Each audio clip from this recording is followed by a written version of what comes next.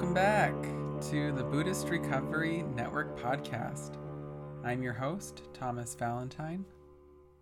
I'm excited to share this month's Buddhist Recovery Network Academy with everyone who could not make it to the live Dharma talk today. The title is Compassion, a Quivering of the Heart. I did want to let everyone know we will be taking a short break after this episode. We have the Buddhist Recovery Summit next weekend, or this weekend, and I will be recording those panels and talks to publish on the podcast, so it may take me a week or two to get all of those ready to release, so bear with me. Also, we are looking for people interested in helping with the podcast. We want to produce some peer-focused episodes, as well as hosting more teachers for some original Dharma talks. So if you are a teacher or a peer and you have a talk or a topic you think would be great on the podcast, contact me at finding.valentine or finding.valentine@gmail.com. We would love to have ideas and volunteers. One peer-focused topic that comes to my mind is how to start a new recovery meeting, or maybe an episode about all the different Buddhist recovery meetings out there, navigating challenges in Buddhist recovery leadership, how to guide a meditation in a meeting. Okay, I guess that's more than one idea. So, I'd love to get peers with these experiences to come on and discuss the wisdom they have, because I think this stuff would be really helpful for our communities.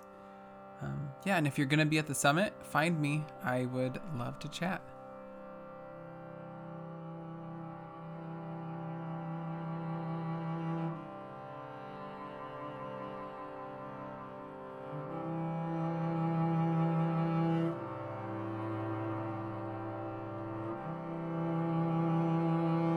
Hello, welcome everyone to the Buddhist Recovery Network Academy. I'm Robin Smith, and here we are offering a new academy teaching, Compassion, the Quivering of the Heart by Kara Haney. I'd like to begin by bringing to mind every human being that makes up our worldwide community of listeners, and to all of our collective efforts to be in recovery. Thanks for being part of our Sangha today. So if you're joining us for the first time, it's helpful just to learn what our format is. So the format for the next half hour, we're going to begin with a short period of meditation, followed by 15-minute or so Dharma talk, and ending with about 10 minutes for Q&A. Or reflection, depending on what you bring to it. So we do encourage you throughout the program, as questions arise, to list them in the chat field, or if you prefer to save them to the Q&A session at the end. Each of our teachings our teachers are bringing these teachings to us. They're practicing generosity in action, and we're incredibly fortunate to have them, especially to help us in our recovery efforts. So if you'd like to help support both our teachers and the ongoing efforts of the Buddhist Recovery Network Academy, we invite you to give dana, whether on a one-time or a recurring basis. And just be sure to indicate that your donation is for the Academy. And we thank you for that. And we also thank you for your presence here today. So let me tell you a little bit about Kara. Kara Haney has practiced meditation and studied Buddhism since 1993. With over 20 years in recovery, her background includes both Buddhist practice and the understanding of craving and 12-step recovery. Since 2013, she has assisted in starting Buddhist recovery groups within communities, addiction treatment facilities, and jails, and continues to be a foundational member and mentor for the Buddhist recovery community. Kara was empowered to teach by Bob Stahl and was also trained to facilitate mindfulness and Buddhist meditation by Joanna Hardy and Vinnie Ferraro of the former Against the Stream Meditation Society. She teaches weekly Dharma groups, day-long retreats, and offers Dharma courses such as A Year to Live and Eightfold Path. She completed a 20-year career as a dental surgical assistant and currently enjoys living in Santa Cruz while working for her master's degree in social work. Thank you, Robin. It's nice to be here, and I appreciate the invitation by Buddhist Recovery Network to practice with all of you. And so welcome to everybody that is here. And I just want to take a moment to appreciate that, the effort and energy to come in this way and meet in this way to practice and to explore different themes in recovery and in our Buddhist practice. So here in America, in the United States, it's a 3-day weekend. Sometimes those are often really busy, but wherever you are in the world, it takes some effort, like I said, to come. And so just before we begin this meditation together, just inviting yourself to realize and recognize that you're inviting the body to be still. And if there's unresolved issues before you came in front of the computer today, to just put it aside on a shelf. It could be there for you to pick up later. But to really offer this to yourself to practice for this short period of time that we will be. And so I invite you again to begin to feel the body as it's sitting in stillness, either on a chair or a cushion, supported by the earth, grounded here. And if you haven't already, you can close your eyes if that is accessible for you. And if it's not comfortable, just downcast the eyes to the floor or the table in front of you. And begin to invite relaxation, softening the muscles in the face, dropping the tongue from the roof of the mouth, softening your throat. Drop your shoulders down your back.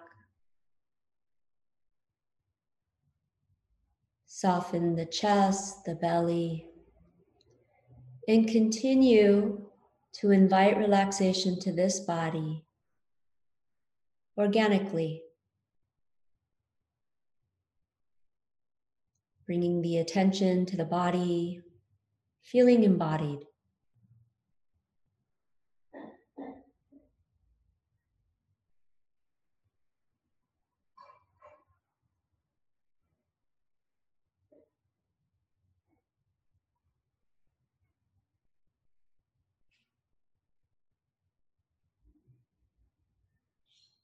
You will notice that there is a slight movement in the body, the lifelong friend of the breath. The body is breathing. And so I invite you to rest the attention now on this breathing. Breathing in, know that you're breathing in. Breathing out, know that you're breathing out. If the mind is restless today, which there are days like this, you can count the breath to give the mind a concept, to settle the mind. And each time your attention wanders to a story, a thought, a memory, an emotion, it's totally okay. It's just what the mind does. With friendliness, with kindness, notice that you went off on a story and bring the attention to this next breath, breathing in, breathing out.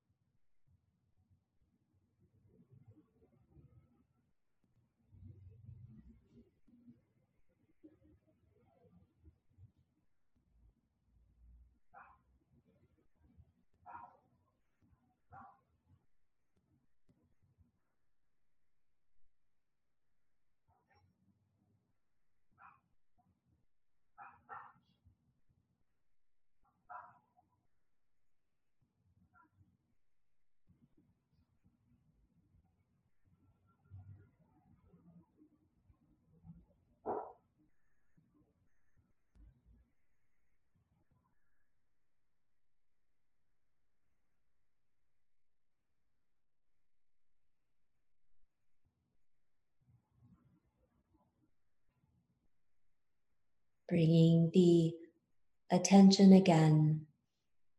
Each time the mind wanders, it is a practice. Mindfulness is an act of remembering.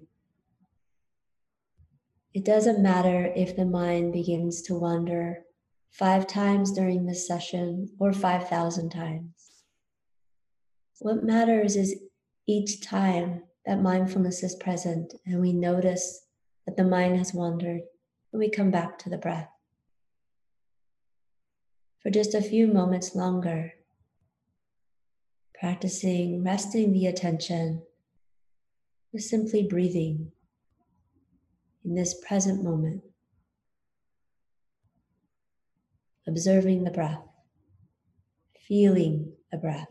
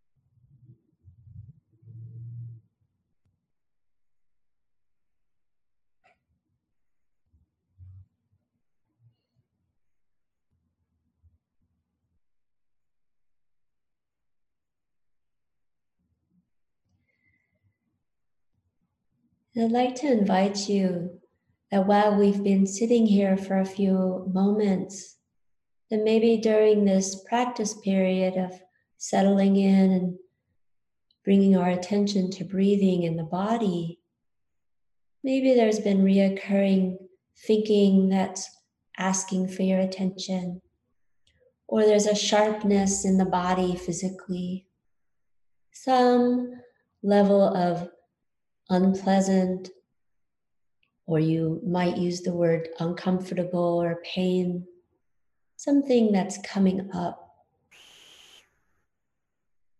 And so I invite you, if that is present, regardless of where it is on the spectrum, it could be very subtle or very clear and apparent and screaming, to turn towards this unpleasantness without needing to do anything, but just to observe it, to care for it, to open to it. And this is compassion. Noticing the sensations in your body as you extend this kindness to something that isn't exactly comfortable.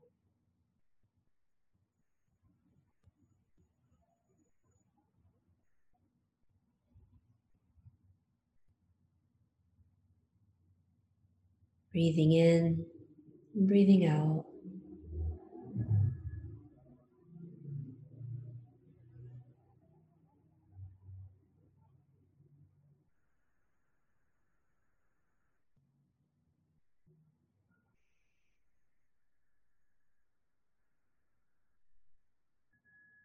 Allowing what is arising to be here and allowing it to pass away. Observing, not trying to control anything, just breathing and caring.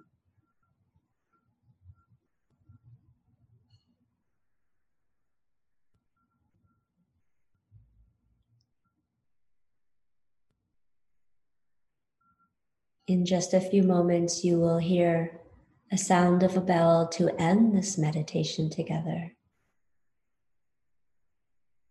When you hear the sound, you may gently begin to open your eyes.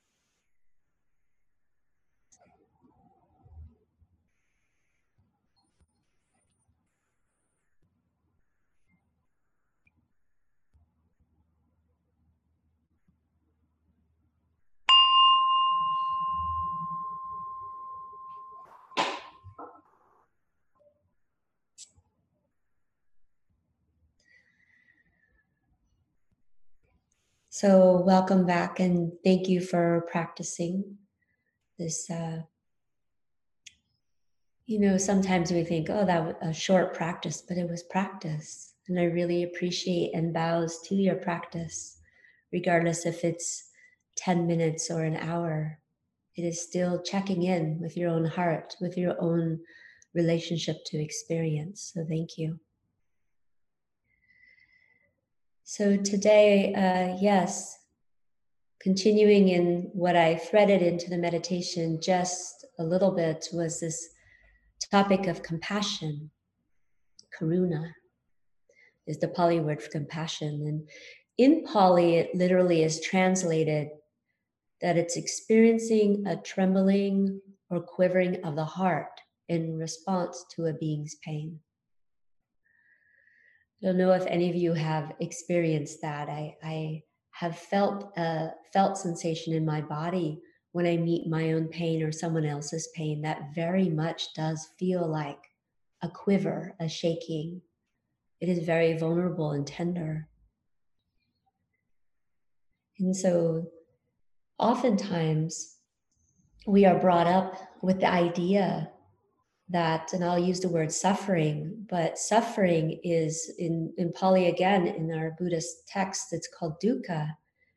And so you can use the word suffering, you can use the word pain, you can use the word uncomfortable or unpleasant, but it's that sensation we all know. As I bring in that word suffering, you have your top 5 things that you can probably come to mind right away.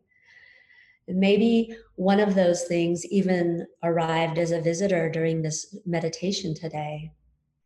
I know for me, I have scoliosis, and sometimes when I sit, there's a physical sharpness that arises. And I used to call it just pain. I'd get frustrated. I'd be so identified with it. If only it wasn't there, I could have a good sit. And so I would suppress or push it away. And it was through practice that I was able to understand that this is one of my greatest teachers, this sharpness. And I stopped calling it pain. And I started identifying the different characteristics of it. Oh, it's warm, it's sharp, it's trembly, it's vibrating. And then watching as it changes. And I began to soften around it. And it's interesting, we are brought up with the idea that suffering or pain is somehow wrong, that it's to be avoided, that it is unbearable and should not be faced. And of course, we live in a society that accommodates our need to deny pain as best as we can. And this is the practice to actually bring our attention and our awareness to the whole thing, to, the pleasant and unpleasant. And when I do that with my practice, I bring in this warm curiosity. And so I talked about personally a physical pain, but sometimes if you've ever experienced when we have restless mind during our meditation, it can come felt as frustrating. And that can be suffering. The mind is continuing wanting to rehash and habitually react to some scenario that happened in the past, and we want to resolve it. And there's a sensation or a mood that's arising, how we're feeling frustrated about it. And that in that moment is a moment to see, this is a moment of suffering. May I care about this moment, this suffering in this moment. And may I give myself what I need in this moment, which maybe is a pause, a breath, a check in and feel, where do I feel this tension in the body, and breathe there. So it's an intimate relationship. There is a teacher who's in the Zen tradition, Thich Nhat Hanh, many of you have likely heard of him, who considers compassion a verb. It's a doing, it's an action.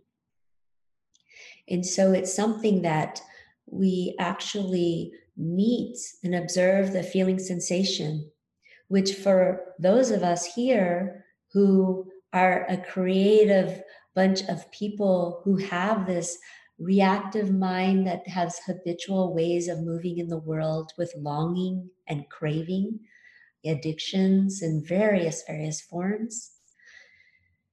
It comes up sometimes as an urgency.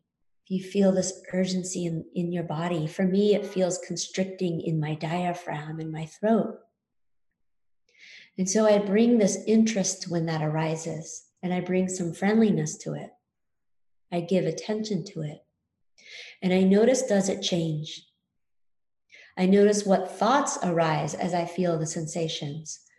Sometimes they can be identifying thoughts. Why do I always do that this way? What's wrong with me? Judgmental thoughts, criticism. And so rather than get hooked into that thought and down that rabbit hole, just notice thinking. And then again, bringing the attention back. Is this pleasant or unpleasant? Usually unpleasant. But not to do anything about it, just to feel it.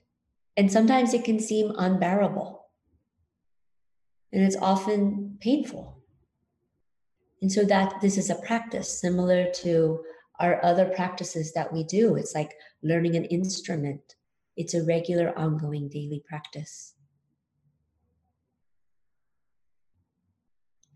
One of the things that I like to meet when something's challenging is I will feel it arise, or a thought that arises with a memory.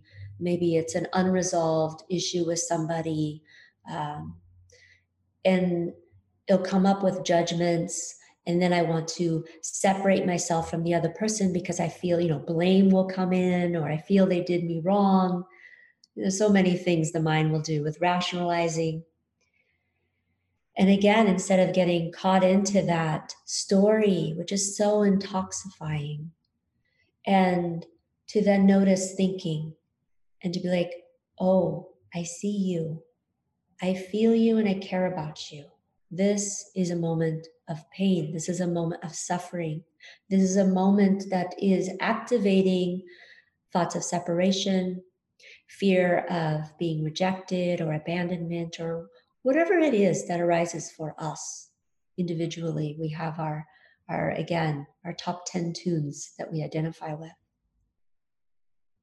And so we're learning how to understand and cultivate compassion in our heart. It's a realization, and again, it's a practice. And the first step is being able to recognize, as the Buddha has taught us, as in the Four Noble Truths, like to actually understand suffering. How does it arise, and what is our relationship to it? And so we're understanding, we're recognizing and being open to, and to acknowledge that this sorrow, this pain, this suffering exists.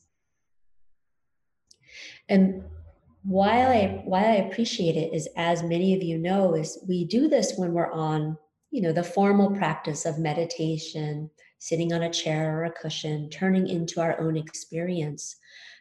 And I know for me, why that's beneficial is because it helps cultivate a sense of confidence and tolerance for when I become activated or emotionally dysregulated because of discomfort or because of pain. And so I practice this relationship, this intimacy, and I practice the compassion in my formal meditation mindfulness practice. However, it doesn't end there. As many of us know, it is a seamless practice. When we get up from sitting, the formal mindfulness meditation practice, we go into the world, and we go into our relationships and our friends and our work. And this practice of mindfulness is something to cultivate, that it's seamless. And what happens? We come into the world and there's so much going on. It's a very busy world out there. Sometimes I can really appreciate going on retreat and just like, can I just stay here? But that's not true for me as a layperson. I learn so much from each of the people I meet on my path. But in this world, we have things that are very painful. I can bring up what's just been going on in the United States this weekend. Again, was another mass shooting and terrorism, domestic terrorism, and it brings up fear, it brings up anger and blame, and again, we can become activated of all the different things we want to do to change how things are. And that is really important. And there is changes to be made, right? And we can, for those who are the people who want to be the change makers and the advocates, we can do that. And the first thing, though, is to come from responding and not reaction. To not come from a place where we're activated emotionally and emotionally dysregulated, but to come to a place where we feel that we are responding, we understand the hurt that we're holding in our heart, we're able to be open to it. So then we can then radiate that care and compassion to all beings, not just ourselves. So all beings in the world, even to the people who cause harm, who are going through this world in delusion, who are hurting. That's advanced practice. And so we start with here, with our own heart.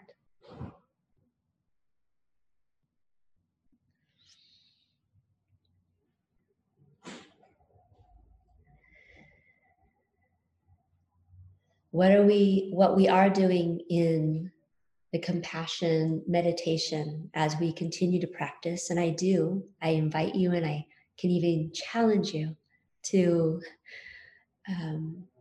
bring the compassion practice, even if it's just the beginning of your regular practice that you do in whatever form that is, to allow 10 or 15 minutes of that to be compassion, a form of a Brahma Vihara, a heart practice. And what it is it's transforming our relationship to this suffering, to this pain. I have a teacher named Bob Stahl who says the word intimacy actually means into me I see. And so I give you that so that may you see clearly what your relationship is with the suffering, the uncomfortableness, the pain that arises that we hold in this fathom-long body from our history, and that you meet it with some kindness and some care. I'm going to pause because I'd like to check in and see if there's any questions regarding compassion practice and or comments. And so I'll look at over here on the computer and see if there's any questions here. I see a thank you and you're welcome. So at this time, we're happy to take questions. And I forgot to mention that if you would actually like to turn your camera on and present your questions face to face, there should be a little icon, a raise your hand icon in the chat area, and you can press that, and I will look for raised hands. And so, yeah, we invite everyone to bring what you have to the conversation. Kara, if you would like for me to kick it off with a question, I can do that. I'm not really sure whether you were ready for that, but thought I would just. All right, Robin. Right. So thinking about this seamless mindfulness and this integration, how do we know when that's happening for us? And even if that's speaking from personal experience, I think it's good to have a sense of when we can. I mean, we often know when we're making progress, but what are some things we can look for? Sure. Thank you for the question. And so of course, being human beings, there's this striving and clinging of like, I want seamless practice of mindfulness at all times. I want ease now. I want it just always. And part of the practice for me that I have noticed is that seamlessness means such as when I leave my cushion and I go into the world and I'm bringing my mindfulness, I'm aware of the intentions. The Buddha spoke about these 8 folds and in the Eightfold Path. What is my intention before I speak? What are my ethics? Am I harming people? Is this whatever I'm doing and acting in a certain way? Is it something that is harmful? Is the intention to harm or not to harm? Bringing that attention that I'm doing what I'm doing in the moment with my full attention. So in other words, like this, I can give this example, and maybe some of you can relate. Have you ever gotten into the car and you go to drive to the store and the mind is so like it's on this sleepwalk, like co-pilot of just replaying a story again and again, that something that's either a fantasy or unresolved or whatever it is, right? We're stuck in a story. You show up at the store and you don't know how the hell you got there. It's like you just somehow arrived at the store. You don't remember turning, you don't remember putting on blinkers. It was because you were so consumed watching this movie, really.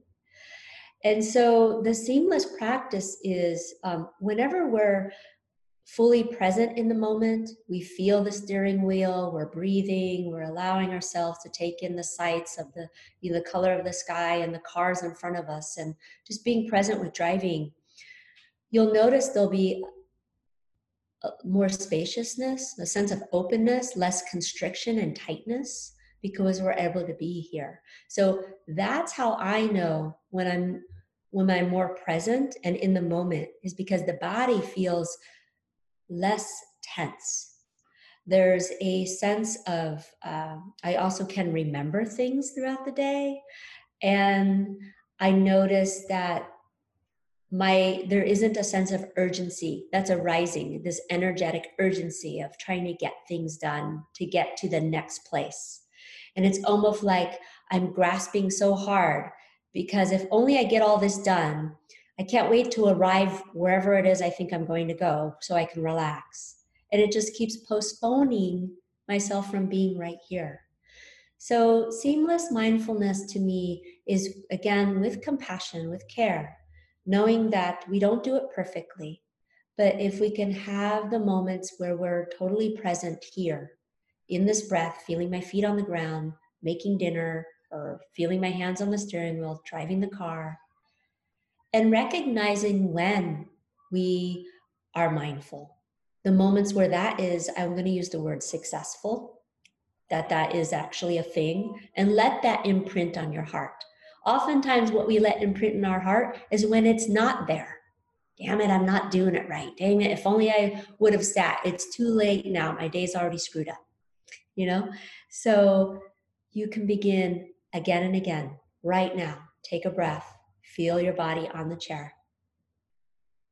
And as I'm talking with you, Robin, I hope that answered part of your question. That's beautiful. Thank you. Yes, very much so. We do have someone who's in our audience today named Chris, who would like to come live and ask you a question. Okay. Hi, Chris. Hi. Oh, make sure I'm in the thing here. How are you doing today? Hi, Chris. Nice to see you. Nice to see you too. So thank you. Actually, I think my question is just a riff and a springboard off of what you've already been talking about, which is, holding that compassion in the midst of conflict, in the midst of needs, a conflict, not just, there's conflict arising when, misunderstandings, and there's also conflict that arises or difficulties that arise around boundary crossings. And so, kind of just also, kind of maintaining or finding that sense of compassion in the midst of, right? So that's my question. Yeah. So what I'm hearing you say is in the midst of conflict or maybe miscommunication or something that's unresolved with another person, we'll say, then how do we meet that with compassion? Yeah. Yeah. So thank you for your question. And the first thing that I like to practice with is, and as you ask this question, I'm like, ooh, conflict. It's so wonderful. It's such a great teacher, right? And I never used to meet it at all that way and I was conflict avoidant and still can tend to want to run and react that way. And so what happens is to remember that we're all learners in this life, that we are human beings. And when I'm having a situation that's arisen where me and say you and I are having a conversation and there's not understanding, so then we can pause for a moment and I can be vulnerable and be like, I'm feeling tight, I'm feeling uncomfortable, I'm feeling like either I'm not hearing you or you're not hearing me, and what can we do about this? Maybe this isn't the right time for this conversation, but it's an important conversation. And what can we do to help each other meet each other, to try to see each other's views? We may not agree, but at least so we can understand and respect each other. And so it's having those kind of conversations, and that's hella vulnerable. And so it's take it with your own sense of boundary of if it's a new person that you've never met, you may not, speak in that way with the person. You can do that internally with yourself. Like, oh, I'm feeling really activated. This is uncomfortable. And, I need to step away. And we can tell the person, like, this is interesting topic for me, and I'd like to meet this again. But right now is not the time. And so really respect what's happening for us, because it is always helpful to come from a place of response rather than reactivity. It helps our central nervous system. It helps so that we can feel, safe and stable within ourselves, that we're able to hold it with confidence of like, hey, hi, I see you, you see me, let's talk about this thing that we don't agree on. And each of us have different levels of what that is. So thank you for asking that question. And it's a practice, little steps, yeah. Thank you.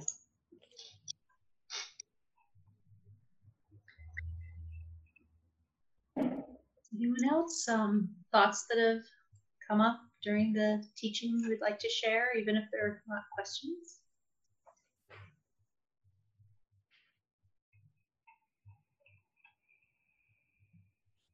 JD, would you like to turn your video on? I'm going to send you a little invite there.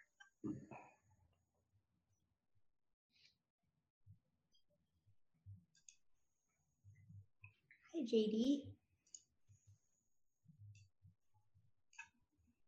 How's that? I can hear you now. Hello. Great. Hey, thanks for doing this today. I really appreciate it and very grateful. Thank you. My question is, I'm interested in your opinion, especially in the context of recovery and working within a Sangha. Sometimes I have difficulty trying to parse out compassion and empathy and how that would matter. Just being in the company of my Sangha, which is a very small one. And could you talk a little bit about that? Okay, so what I'm hearing is when we're working with others in our Sangha, so that's an intimate group that you see on a regular basis, and being that we are human, there are humans that we definitely have that push our buttons, so to speak, right? Okay, all right, so I'm getting a nod of it's okay. So that's right. Thank you for asking that question. And yeah, I can definitely relate to that. My original way of meeting people who show me my edges is I would avoid them. And that actually is not beneficial. We're here to learn from each other. And the beings that are bringing up something such as unpleasant or irritation in me, those are my greatest teachers. Why is this bothering me when a person shows up in this way? Is it because their view is different than mine? Okay, am I attached to my view? Is it because their delivery seems harsh? Okay, is there a way that I can talk to them? Is there about how, I don't know the closeness of the person that could be having a harsh delivery, but maybe I know them enough to say, hey, when you present in this way, this is my felt experience. Can I share that with you? And so again, it's this opening up to, that's the compassion. The compassion begins first with ourselves. So when I see Jane at a meeting, I notice there's tightness in my chest and I want to avoid her. So I'm going to, in my own personal practice, start sending Jane some metta, but also start sending myself some metta is kindness. So sending myself some kindness and some care for what is arising that's uncomfortable. And then after I've done that for a period of time, then when I go into the situations where I'm meeting with Sangha members at where we sit together, to turn towards and start the very small practice of maybe welcoming Jane, like, hi, it's good to see you here tonight. And just practice with those small little steps of connection rather than separation. We don't know how people go through the world and what pain that they're carrying and where they are in the spectrum of delusion and aversion and greed, right? And so everybody is trying to do the best they can. And sometimes their harm spills out on us. And if it does, we can say something. Hey, when you did that, that hurt. And I just want to let you know. And we can, send compassion for them. But definitely the individuals in our life that are showing us the edges are the ones that we actually need to move towards, because it's through those edges that we rub that they smooth, right? Almost like a rock in a tumbler. It smooths and it polishes, and that's what happens. It's a purification process, almost like filtering water. We remove that dirt in our eyes and we can see clearly. So I hope I answered your question, JD. And again, oftentimes, especially us, I love our creative, greater Sangha of people who are in recovery. We have great intentions of I just want it to be okay. And I want things, and I'm not saying this is what you said in your question or even your comment, but I want it to be resolved and I don't want this issue. And yet we're all here learning from each other, and we come with whatever we have. And so let's see if we can meet each other as we authentically are, to the best of their ability in that moment and where I am in that moment. And to remember to just keep turning towards, keep opening up with boundaries, but also with curiosity, right? So. Yeah, very well. Thank you so much. That was very helpful, and I especially appreciate your solicitation of where in your body you're feeling certain I don't want to say stimulus, but where in your body you're feeling your own reaction, and then also what you're picking up from the other person. So that's very helpful. Thank you. Thank you, JD, for asking the question. And yes, I'll always reframe it back to, where do we feel it in our own body? Because it's the sensations, that the phenomena that meets our sense doors of our body, that's in this real-time moment. And then it takes us out of those perpetuation of stories that we identify with. So yeah, thank you for that question.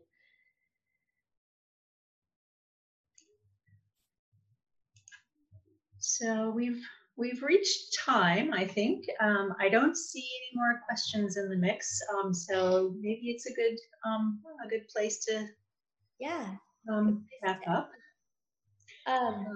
Robin, can I end with sharing a poem and then we can just close? Absolutely, yes. Okay. All right. So I want to share this poem because the first time I heard it, it allowed me to show up authentically as I am, and that I'm okay. Even if I show up with pain or messy or not put together, that's welcome here. Everything's welcome here.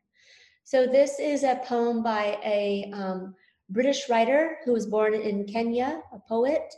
And this is Warsan Shire. First thought after seeing you smile. Come with every wound and every person you've ever loved, every lie you ever told, and whatever it is that keeps you up at night. Every mouth you've ever punched in, all the blood you've ever tasted. Come with every enemy you've ever made and all the family you've ever buried. And every dirty thing you've ever done. Every drink that burnt your throat, and every morning you've woken with nothing and no one. Come with all your loss, your regrets, sins, memories, blackouts, secrets. Come with all the rot in your mouth and that voice like needle hitting record. Come with your kind eyes and weeping knuckles. Come with all your shame. Come with your swollen heart. I've never seen anything more beautiful than you.